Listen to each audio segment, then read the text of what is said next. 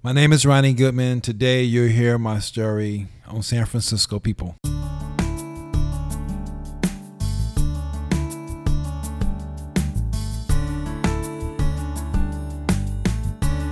Hey everyone, welcome to San Francisco People. This is Frank Garza. Now, last year I was browsing around on SFGate and I came across this article titled 28 People Who Made the Bay Area Interesting in 2014. And I started reading through it, and a lot of the names on there were people that I wasn't surprised at all to see on there. Giants pitcher Madison Bumgarner was there. Apple CEO Tim Cook was on the list. Ex-49ers coach Jim Harbaugh was there. But then I came across somebody I didn't recognize, and that was Ronnie Goodman. And Ronnie is our guest on the show today. So how did Ronnie make it on to that list? Well, Ronnie, he's an artist. His work has been featured in shows and exhibits throughout San Francisco. And he's also a runner. Last year, Ronnie finished the second half of the San Francisco Marathon. But what I think has touched people the most about Ronnie's story is that he's accomplished all of these things while being homeless. Most nights, Ronnie spends sleeping under a freeway near downtown San Francisco. But he has not let that stop him from accomplishing all of these great things. So I tracked Ronnie down and I asked him to be on the show, and he agreed. So we sat down and he told his story to me. Now, it's putting it mildly to say that Ronnie's had some real challenges in his life. He grew up in the projects. He dropped out of high school when he was 17 years old. He got into drugs and alcohol and became an addict. And the downward spiral from there eventually led to him going to prison, where he spent about 8 years of his life. But while he was in prison, Ronnie made the decision to turn his life around. And he credits a couple programs within the prison system that helped him do that. The first one was an art program that gave him a creative outlet and helped him return to doing something that he had always loved doing since he was a kid, which was drawings and paintings. And he also joined the 1,000 Miles Running Club, which was a group that taught him a lot about running and how to lead a healthy lifestyle. So since leaving prison, Ronnie's been sober and drug-free, and he also credits another program with helping him do that. That's the Hospitality House in San Francisco, which puts on a community arts program that provides, a free art studio, art guidance, and supplies to community artists like Ronnie. Last year, Ronnie returned the favor to Hospitality House by raising $10,000 for them when he ran the San Francisco Half Marathon. So Ronnie's going to share his story with us today. He's going to start from the very beginning and talk about what led to him hitting rock bottom, how he turned things around, and how he made it to the finish line of the San Francisco Marathon. And of course, he's also going to share with us what some of his favorite things are about San Francisco and the Bay Area. So let's go talk to Ronnie.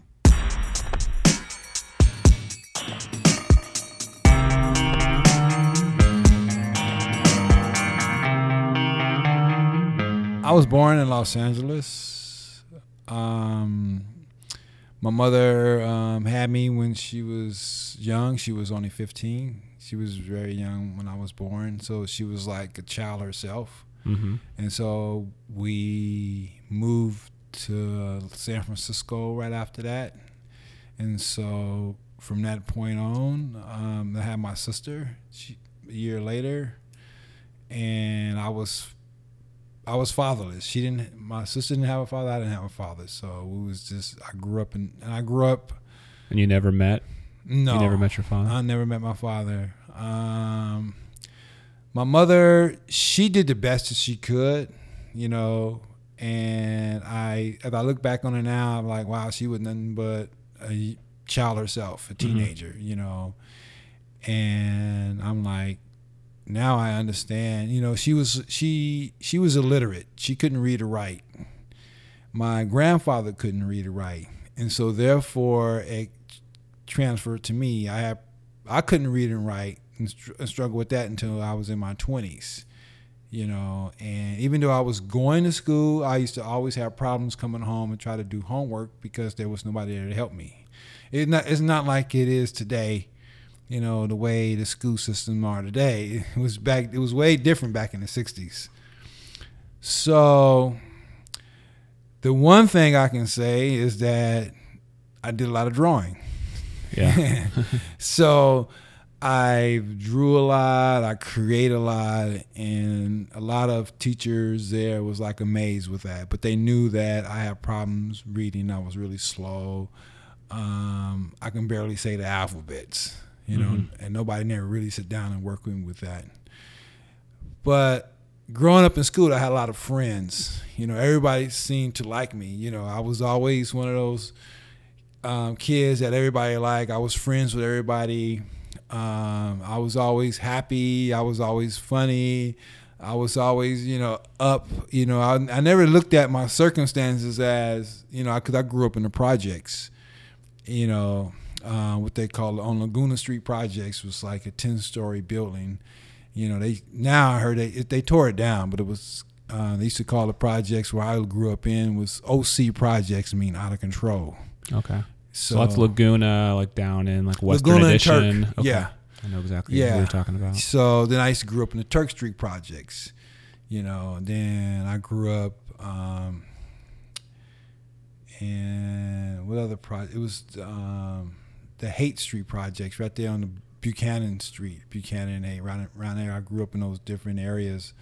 So most of my life, I grew up in the projects because I guess most likely that was the only place that my mother could afford. So I think I read that your mom passed away at some point. Yeah. Is that right? And that had a pretty profound impact on your life, of course. Can you talk about that, when that happened? Yeah. My mother, you know, what happened is that I was actually going to City College. That's when I tried to get my life back on track. This is like in 2002, you know, I was in 2000, I was going to City College. In 2002, my mother had passed away. And I was doing murals. I was working with Persida Eyes doing murals and stuff like that. And she passed away. And for some reason, I was like, I didn't really think about the purpose of that too deeply, you know. And I thought, well, you know, people, you know, people live and they die. And I was really hurt by her passing away, but I didn't really deal with that really with my feelings. I didn't know how much feelings that I had. And it just all of a sudden one day I was on school break, and it was around Christmas time. I remember that. And I realized that I will never see my mother again. Mm-hmm. And I started crying. I started going through emotions that I never had before. And I started drinking really, really heavily. That's when I started using drugs more. And it just tore me up because my emotions, my feelings, I just wanted to just numb them as best that I could. I didn't, because I didn't understand what was going on with me. It was just, and it just really just tore me up inside. And that's when I went to prison, and that's when things just got like really just before then, things just got bad. So, right. Yeah. Can I ask you how your mom passed away? Was it natural causes or? No, she was an alcoholic. Okay. Very serious alcoholic, and she died of cirrhosis of the liver. And I seen her deteriorate before my eyes, and she liked to just drink and be out on the streets, being homeless and stuff like that. That was something that she did. She was in a wheelchair and she drank and she didn't care. She just really stopped caring about herself, and we tried to help her go back to my auntie house. And so, because my auntie then was really taking care of her, and she didn't want to be there. She just wanted to be around her friends and the doctor told her that she had to stop drinking, and she didn't listen, and that's what happened. And she died of cirrhosis of the liver, and it just took her away. So, yeah. Yeah. Well, I'm sorry to hear that. So you said that you yourself started kind of slipping into drinking and drugs. What kind of drugs were you using? I use any kind of drug there was. This is something that I can get high on. I use like cocaine, methamphetamines, heroin, speed, acid, marijuana.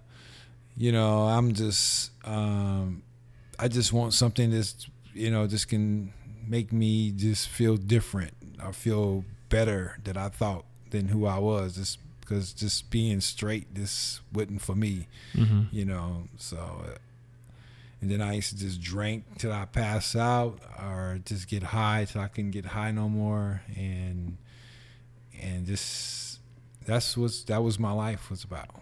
So, okay, yeah. And then you said that, so that kind of culminated in you being involved in a burglary. Yeah. And spending some time in prison. Yeah. Are you willing to talk about that situation or incident, like what happened with the burglary and the details of that? Yeah, I what happened is that I was like sitting down, feeling sorry for myself, just drunk, loaded. I felt like it was two different feelings was going on. I felt like that I wanted to like die. And I felt also like I wanted to get high again, and I didn't have no money. And so what I did, I was sitting on some steps, so I went up to the people. I went up to the doorbell, and I just rang it, and I knocked on the door, and nobody was there. And I was like, I don't know, maybe I can get some money real quick and then leave. That's what I was thinking. And then I was thinking I need some drugs. I wanted to get high. I just felt that if I just did that, get some money and be gone, everything would be fine, with myself. And then maybe this can be a way, for me to, just get some money. And then soon as I actually went into the place, for some reason the police came. As soon as I went in, the police came. I was on my way out. I was in, I was out, and the police came, and I'm like, and they saw me jump over a fence, and then they arrested me. And I'm like, damn. I say, this is it. I'm going to prison.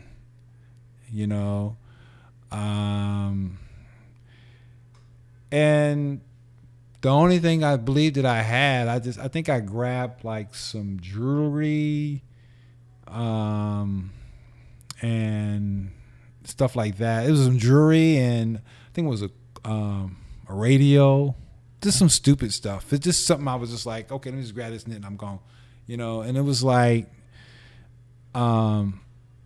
it was one of the most very stupid, surreal feeling that you can have in your life when you reach that point that drugs can overbearing who you are, because the desire to want to get high was much more than the will that it overrides your common sense, and you get to that point like you want to get high, you do pretty much anything to get the drugs in your system, and I never want to reach that point again in my life. So that part of my life is over with.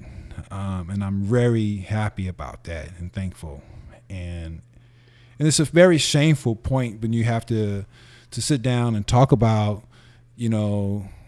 doing a crime, because to me it's wrong, and I want to apologize for that, because I feel as though that taking something from people that work hard for us is very wrong, and to me, I just feel ashamed. So, but that was part of my life and part of my addiction, and that I'm aware of. But I can't use that as an excuse. Right. And I just wanted to say that, but it was wrong, and I just changed from that. So, okay, yeah. I wanna ask you a little bit about what it was like in San Quentin, because that's one of the most famous prisons in the country.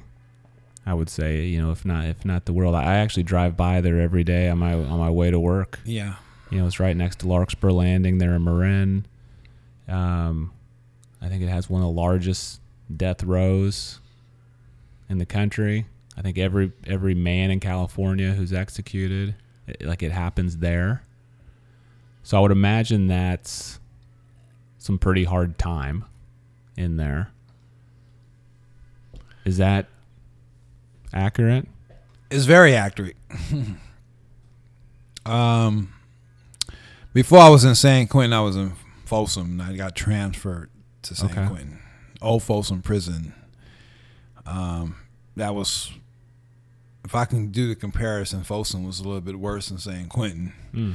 I went to a level 3 Folsom Prison, and they always had a few riots.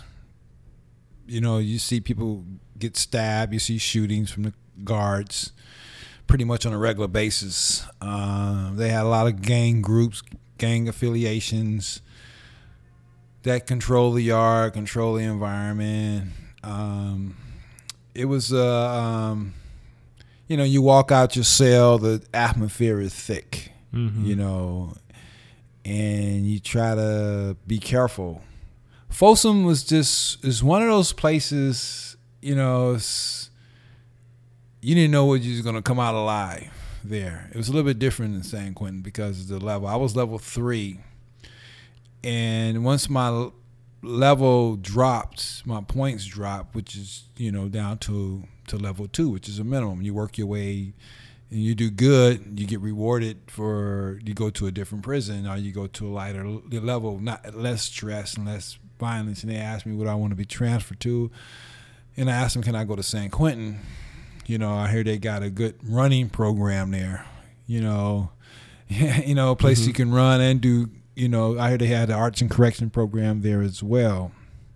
I was involved in the art program because I really wanted to change and do something better with my life and to create with my life.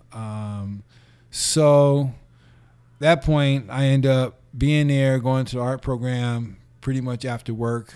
I was working in the print shop. I was there for about a year, and I was in the running program, which it had the 1,000 Miles Running Club, and that's where I really started learning more about how to run, and that's when I really started running for like spiritual reasons, health reasons, and to be able to say, for running, to stay healthy, to stay function as a good human being is to stay healthy and to always be I always try to be health conscious as much as I can. And, right now I don't do anything. I don't drink, smoke, or I don't like staying up late. I eat the right foods. I do the right things, and try to be health conscious with myself, because I want to live a healthier life. But you really credit those programs like the 1,000 Mile Club, and the art projects you were. Yeah, I really, because not only I was involved in that, I was also involved with the yoga class. They had like Hatha yoga, I guess. I hope I'm pronouncing that right, but it's a yoga that you do these poses and strengthen your body and stuff like that. So I did one of those classes there, and I learned how to do yoga, stretching, meditating, and stuff like that. And I do credit that because I've never been involved in none of that type of stuff. And I think that is extremely important to have tools for guys like myself to work with,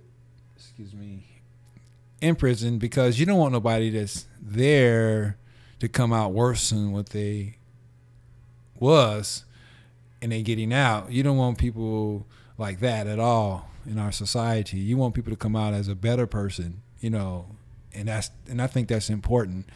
So what do? You give them tools to work with, to change, and once these tools are there, majority of the guys, they usually try to get involved and do that. Not everybody, that's just the reality of life. Some people, but the majority of people do want to change. It's not like they go to prison and they want to do the same thing. That's not so. So when you left San Quentin, what was the transition like back into San Francisco and non-prison life?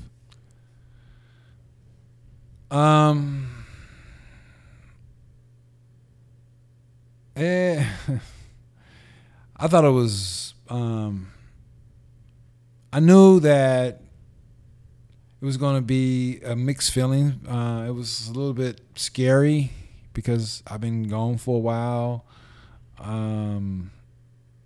People change, the city changed, and I was being homeless. I knew I was going to go into straight homelessness.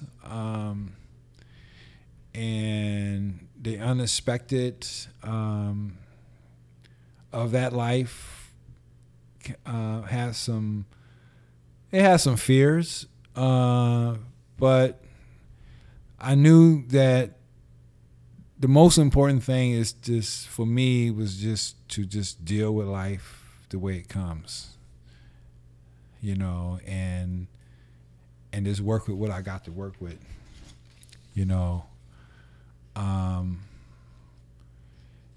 and because when I got out, I went to these different housing programs to try to get on this waiting list, and I didn't want to be in the Tenderloin because I didn't want to be around areas that I feel that it might have some jeopardy over my sobriety. I didn't want nothing to interfere with that. I don't want to be in an area that you see, people out there using drugs on an everyday basis. So, I've been offered housing pretty much in the TLs, and I talked to the lady. I said, I talked to the lady, and I said to her is that I appreciate the fact that you are helping me out getting housing, but we need to try to find something outside of this, because what the use to me having housing if I slip back into drugs, and I know there's people who use drugs. I'm aware of that.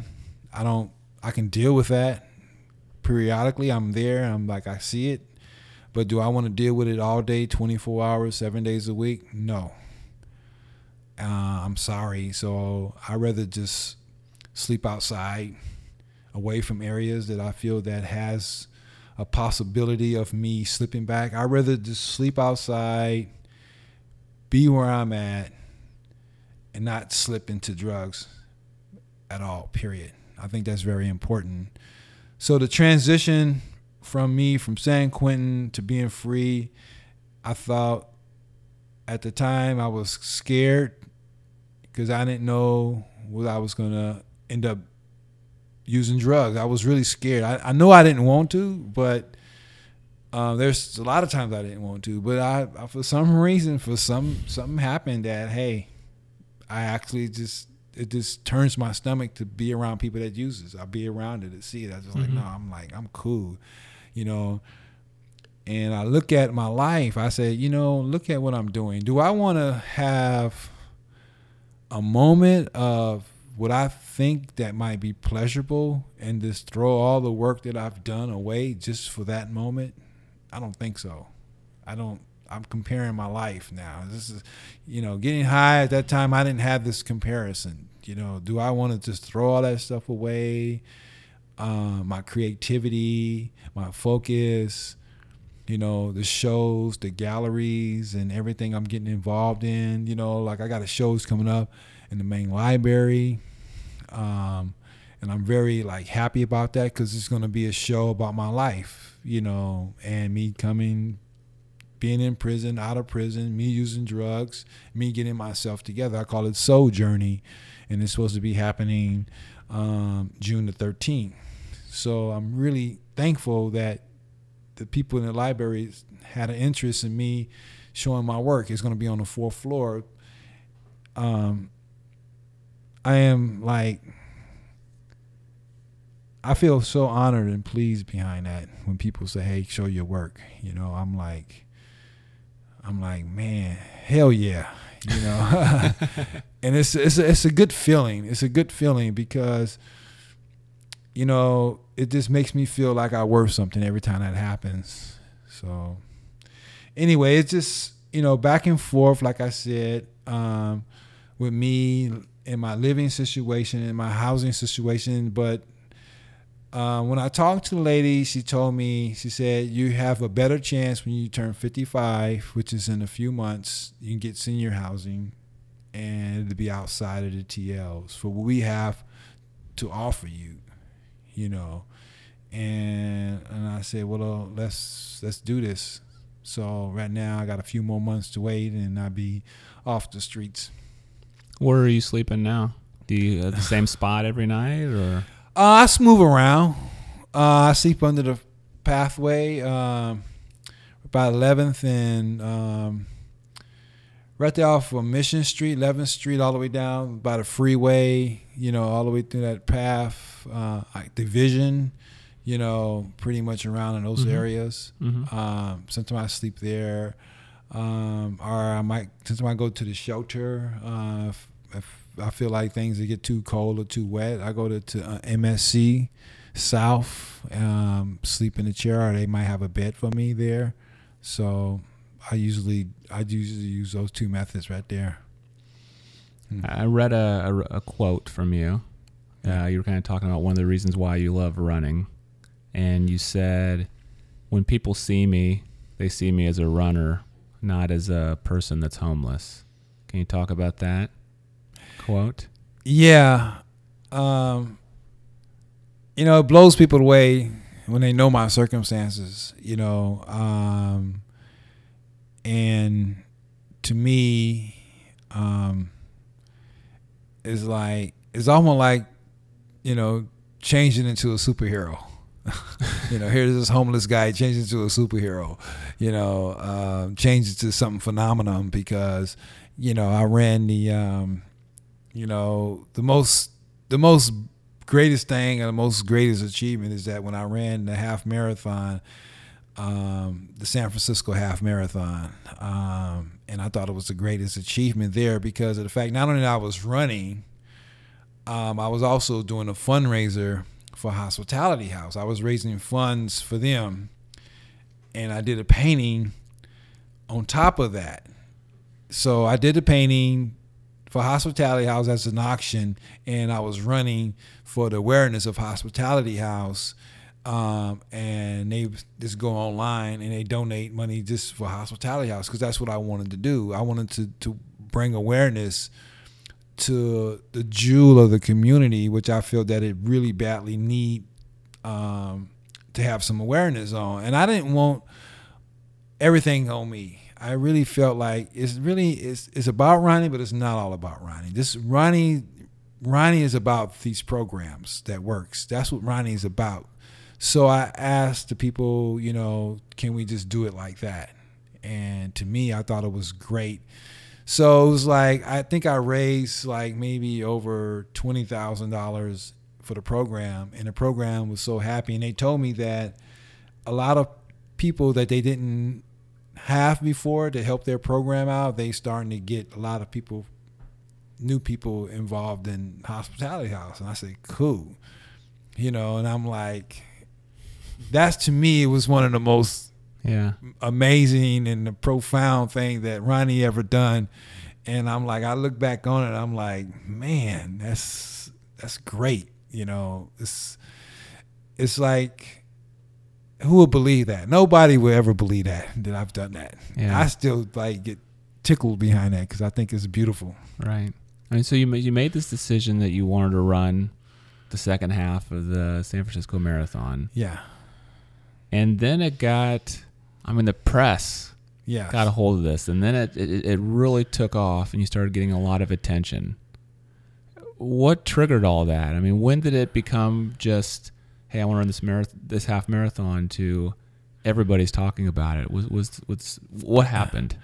Well, it brings us back because I was I go to this is what happened. I go to Healthy San Francisco, which is, I see my doctor, and he told me, he said, man, you're pretty healthy. I said, yeah. And I told him, he knows I run. And he said, well, I'm getting ready to go to another hospital. I said, great. And I told him that, I plan on running, because I talked to him. I said, I plan on running a half marathon for my birthday. I said, I never done this before. I said, I want to do it. He said, that's cool. He said, I have a friend. I told him about you, that you pretty healthy, you're a runner, and he might have an interest in you. And because he said he liked what he heard, and he happened to be a newspaper writer. Yeah. And I told him, I said, let me think about it, because I didn't want to I just wanted to do this for my birthday. It's just, all it was to start off as my birthday. That's all it was. I just say, it's just me reaching 54 years old. And I'm like, and the half marathon is around my birthday time. And to me, I don't really like partying and all that stuff. I just rather just do like a run and just say, hey, I did something healthy for myself. And I was wrestling with that, and the doctor told me, he said, well, why don't you just call him and you can tell him you don't want to or not. And so I called him up and I told him, I said, I don't know, this might not be a good idea. I don't really want to be in a newspaper. Was this the Chronicle? Yeah. Okay. And he said, well, let me come by and we'll talk about it, And I said, well, let me think about it, And I thought about it, and I was getting ready to call him and tell him no. And what happened is that before I called him, I had called the wrong number by accident. And then by me doing that, I called this person, and this person never usually answered their phone, and something happened to me. It's like this doesn't usually happen. And then I thought about what happened. I said, the story is not about Ronnie. This is when I had that. It's not about me. It's about what I'm doing with my life and the people who I inspired and the people that's in prison and the people who's in Hospitality House and stuff like that. I said, that's what my story is really about, but I'm just happen to be there as a part of that. And that's when I agreed to talk to the guy, and I just explained to him, I am a runner, I am an artist, and this is what I want to do. And I am healthy, but I think the greater cause is these programs, and that's the reason why I want to do this interview, because that's, to me, is really more important. And so from that point on, just built. Yeah, then the half marathon, people caught on to it and called me up, and they said to me, how would you like to run and support a nonprofit program? And I said, well, how about Hospitality House? And they said, great. So we're going to just sponsor that and you doing that. And I'm saying, wow, I'm like, oh my God, what's happening here? And I'm like, this is really getting thick. So I'm like, I don't know now. I'm getting nervous because it's like too many things is coming at me. And I'm like, I said, all I want to do is do this for my birthday. That's all I want to do. I just want to run.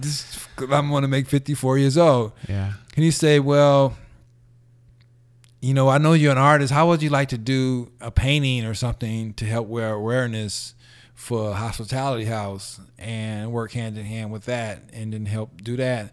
I said, that I can do. I can do a painting for Hospitality House to help do that and where to bring awareness to the program. And so that's what I did. I did a painting of me, self-portrait of me running down Market Street, and then I had like an old pair of my prison running tennis shoes, which I've done in prison. It was an old pair of running shoes, and I put that on the side of, if you look at it, you see the shoes ripped. I wore those tennis shoes out. They was ripped in the sides. I sew them back up, and they ripped again. I try to sew them back up, with needle and thread, and just kind of like, because these shoes, you don't really get tennis shoes there on a regular basis. And so I decided, I said, these tennis shoes look cool. Let me just draw them and paint them. And so, and I like doing stuff like that as part of my life. So I took that, which I had for a couple of years, and then I just did the painting, me going down Market Street, and then I did the guy who's playing the bass player, because I wanted to have like this spiritual moment with it, and they had all this color going around. And at the time, they had on the streets, they had like this what they call like the Gay Pride Parade flags there. That's why you see that. I'm like, I said, oh, this is cool. I got more color. I add more drama, more color, more beauty in what I'm doing by doing that. So that's when I added all these elements of that. I got elements of my life running down the street. I got the prison elements at my old shoes, and then the city, and I thought it was fantastic. I said, you know what? And the painting was like 36 by 42 inches. And I'm like, cool. And so that's what happened. Everybody was bidding on the painting, and everything went to Hospitality House. And that's how everything just caught fire from that point on. Yeah. Yeah. So the video that I think it's the San Francisco Marathon put together of you kind of running through the streets. Oh, that's from Heist. What is Heist? That's the name. That's the one that did the video. Okay. Oh, what happened? Because that was awesome. Yeah, that is such an awesome video that like will pump you up, right? If you watch it. It was the timing of that. It was just so incredible because Heist actually did the video right after they read the article, and they came to me and they read my story, and they said to me, we want to do a video. I'm like, you want to do a video of me doing what? Said, you running. We want to make something beautiful. We want to make something creative. And I'm thinking, I don't know. I'm always like hesitant. I'm like, you sure? And they said, yeah, we want to do something beautiful, something great, something, not like fantastic and stuff like that. It's something beautiful, something very meaningful. And they say, well, you can go online, you can check check out some of the stuff we done. And I looked at it and I asked my friend, what do you think? You think I should? And you think it's cool or not? And they said, yeah, go ahead. I said, yeah, okay, I will. And I ended up doing it. And right after I did it, that's when the marathon people came to me. And then what happened is that the people from Heist finished editing everything, and they said, well, what do we going to do with this film that you got? We wanted to show people that. And I said, I don't know. This is your job. I don't know. I don't know what to do. I'm not like that. And they said, well, think about what you want to do, because this is a nice film. I said, well, I don't know, maybe give it to Hospitality House, And then I was sitting there, and I said, oh, I know. Won't you just give it? I'm doing a fundraiser for Hospitality House and for the half marathon, and it might help them out because I'm involved with them. Maybe they can see that. Maybe they might like it. Maybe they might not like it. So they said, oh, that's what we'll do. We'll send it to them because it would help you out, help them out. Mm-hmm. And that's what happened from that point on. So it was like, it's an awesome video. Yeah, it's great. It really is an awesome video. It is really beautifully done, and I loved it. Yeah, so now you just wanted to run a half marathon for your birthday, right? Now there's all of this build up. Take me to the actual morning of the marathon, like you at the start line. Like, how were you feeling that morning? Nervous because I felt that I felt nervous, and I felt like, a lot of people was going to be like watching me. It's not like I used to like this, okay, I'm just going to be a normal guy, get in and run, and nobody know who I am when I finish or anything like that. So I come there and people were like, this is Ronnie, he's one of the, so I'm like, he's a star type of guy. I'm like, man, I kind of felt really nervous behind it because I don't like that type of feeling. I never felt that before, and I'm like, I'm just a regular person, And so some press was there, and people was taking pictures. People was shaking my hand. People was like, you did an awesome video. You're doing an awesome thing. And I'm like, thank you, thank you. I'm like, I was really, it was like tears, I was like holding back tears at the same time because I'm like, it's so beautiful. It was so touching to see people kind of like telling me that my video touched their life. My video changed their lives. I showed my video to people who used to use drugs. I show people who can change from doing that. It's like, I don't know, it felt like it was some kind of testament for people's lives. And I was like, wow, and it was like, it was an awesome feeling. And I just want people to know that I'm just like anybody else, but I just wanted to change my life. And it just so happened the spotlight came on me, and it was just like that. And the moment I ran, it was just like I got into my groove, into running. I felt really good. And when I was running, people was like saying, yeah, thumbs up, slapping me high five. And I'm like, yeah, I mean, it felt good. I was in that rhythm. I was in that moment with people. I was in that spirit because I know that is so important to be in that spirit, and it was a beautiful birthday. It was a great birthday. So I plan on doing another half marathon, but I don't think I'm gonna get to anywhere near that press or anything like that right now because I'm gonna kind of like keep it really low key because I'd rather just kind of just run and just get into running and that's about it. But I'm running the Dipsea. I usually run half marathon, then I run the Dipsea.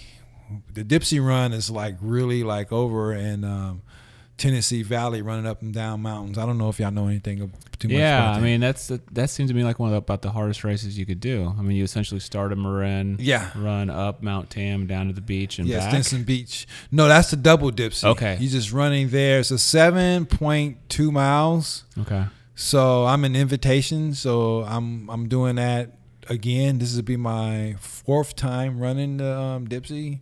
So right now I'm into training for that right now to try to get my strength up, because the run is grueling. I'm trying to get like strength in my legs, and my stamina, because it's a different kind of workout. It's like, cause it's like going up mountains and kind of get your legs ready for mountain, then going straight, cause your legs go and your muscles go into all these different. It goes through a lot of different changes, because you're going up, straight, down, straight, around, and stuff like that. And your muscles, you got to get used to doing that. So I'm training for that right now as we speak. So okay. I'm pretty excited about that. So all of this press that you got for the half marathon, we've already talked about some of it. But I mean, you were interviewed on the Today Show. Yeah. Right. SF Gate put out a list of the 28 people who made the Bay Area interesting in 2014. You were on it. Yeah. I even heard there was a ESPN crew that was kind of trailing you during the half marathon. Yeah. They was trailing me. Are they going to put out a documentary on you, or was it a story? What happened is that they wanted to do a document story. But for some reason, they had other more priority stuff. Yeah. So it's kind of like put on hold right now. So that's from my understanding. But with all of this press that came out and you doing the half marathon and being successful at it, how has that changed your life? Well, it didn't really change. How can I say it didn't change some of the circumstances of my life, but it made me realize that I am an important person in my life, and it made me see the good in what I've been doing. It made me realize that all the stuff and all the changes that I've done in my life made a difference, and it showed that it's for other people, because I touch people's lives. And I really feel that it's like something that is so unique and so beautiful and so creative and so I feel like my life has actually just begun. I feel like it's almost like that was one moment, but I feel like there's going to be even more moments of me, because the type of person I am, I'm always driving, I'm always pushing myself, I'm always staying creative, but I understand that people are so important, and my creativity as an artist and learning more about myself and about human beings and giving, and not being selfish with who I am. Just kind of like go. That's why I'm here talking to you, because I really feel this is something much more bigger than myself, but Ronnie is still Ronnie. The changes Ronnie go through is just that I know that as long as I stay creative, that's important. Ronnie's going to always be Ronnie. My circumstances have changed. People see me now as a different person. People see that. I don't have to I don't have to tell people that no more. People can see that and feel that about me now. People can feel that. People can see that. People come into the shop and they see I'm always working. I'm always creative. I'm always running. I'm always doing something in that area. I don't have to tell people about anything anymore. It's like my life is a testament. You see what I'm doing. It's pretty much what you see is what you get. Right. So, I like that. yeah. So you choose to live in San Francisco, Right. Despite, the high cost of living and, the difficulty it is for you to find housing. Right. Why do you choose to stay in San Francisco versus maybe trying to go live somewhere else that's more affordable? Well, San Francisco, I've been here all my life. And I really feel that there are a lot of opportunities here, and it's just for me as an artist, and me going to a different area, a different city, a different town. It's like I don't know anybody there. I don't know. Where's any art programs at, or where's people who are an artist? An art community. And it's like I know a lot of people there's people I grew up with. To me, I love this city. I've been here since I was 1 year old. And I've been to other areas and other cities and stuff like that, but this is like the greatest city I think that I know of, that I really love. And to me, I think it comes with a sacrifice. I'm an artist. That comes with a sacrifice. I'm a starving artist, a homeless artist. That comes with a sacrifice. And my meaning and purpose, I feel that in time, things will change from that. It's just, I have to stay to the grind, stay on that path until things change, and just stay creative, stay focused, not let my circumstances control who I am. Let me control who I am, And I feel like even though I'm homeless, I'm not hopeless.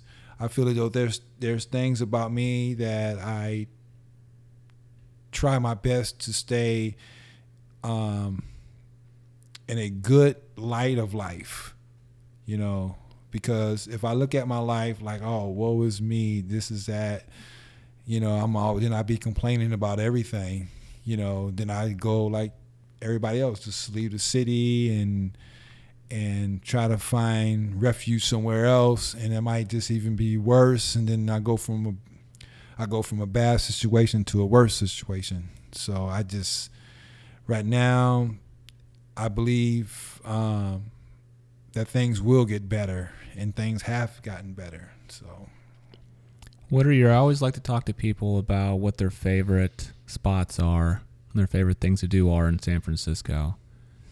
If I asked you, what are your 3 favorite places to go or things to do in the city, what 3 things come to mind? Well, I actually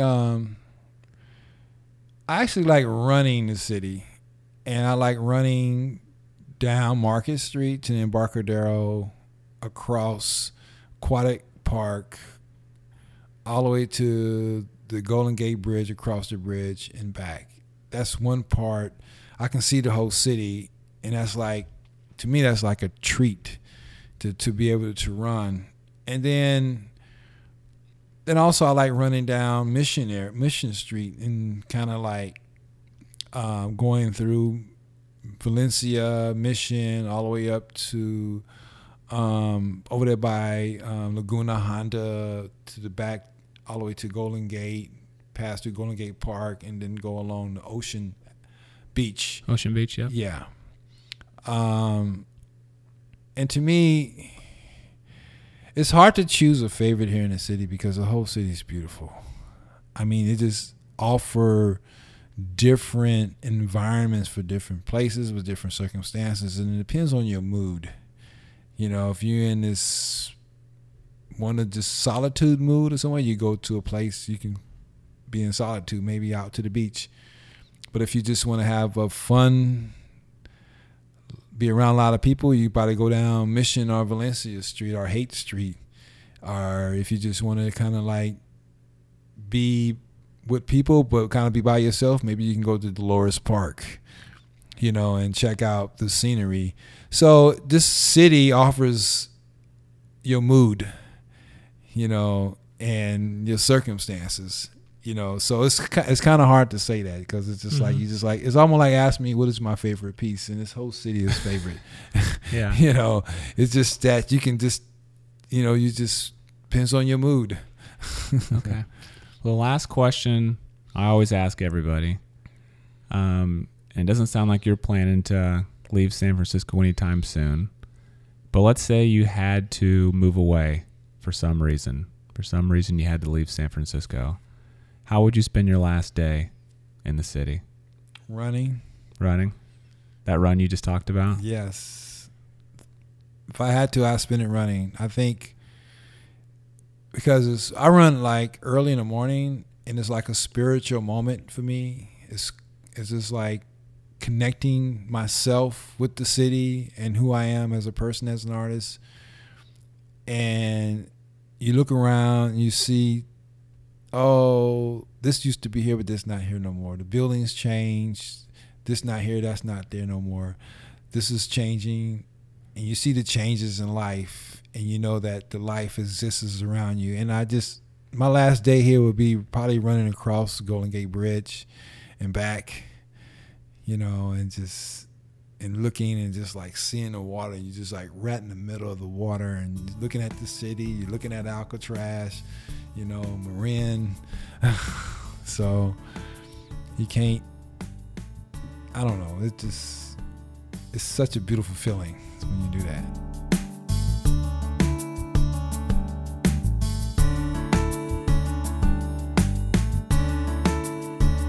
When Ronnie told me his story, it reminded me of one of my favorite books called The Compound Effect by Darren Hardy. And this is a book that I've read recently, and it's had a real impact on me. But the main principle is that small habits and just small decisions over a long period of time eventually are what shape your destiny, and whether it's good or bad. And that made me think of Ronnie, because I think in his early years, there was a lot of just small decisions, small, maybe bad habits that ultimately led to him committing the crime that put him in prison.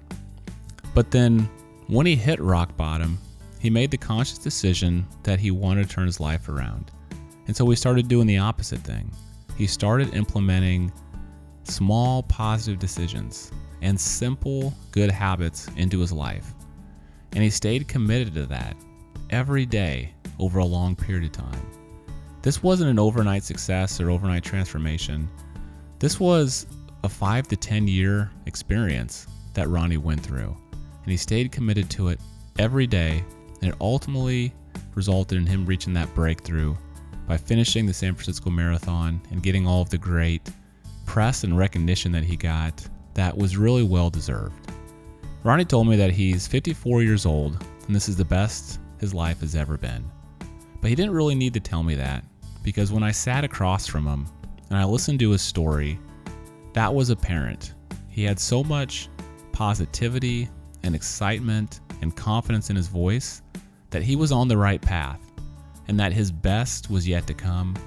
And I firmly believe that. Ronnie, I'm cheering for you, and I know that you have more great things for you down the road. So thanks to everybody again for listening. I'd encourage you to stop by the gallery at 440 Haight Street, which is where Ronnie does a lot of his work out of. You can stop in and say hello to him, and you can check out some of his work. You should also mark June 13th on your calendars. That's when Ronnie's solo print and painting show, Soul Journey, which chronicles his life, will open at the San Francisco Main Library. And you should also check out Ronnie's website, ronniegoodman.com. A few of his friends helped him put that together, and it just showcases more of his work and more about his life. You can also learn more about Ronnie on the San Francisco People website. That's sfpeoplepodcast.com. From the front page, you can click on Ronnie's show notes, get a recap of the show, and get links to everything we talked about on the show, including that great video I was talking about. It's called Every Runner Has a Reason. It's only about 3 or 4 minutes. Check it out. It's really great. You can also get links to follow San Francisco People on Twitter and Facebook. And if you have a guest in mind that you think would be great for a future show of San Francisco People, please email me. It's frank@sfpeoplepodcast.com. Thanks again for listening. We'll be back in a few weeks. I'm Frank Garza for San Francisco People.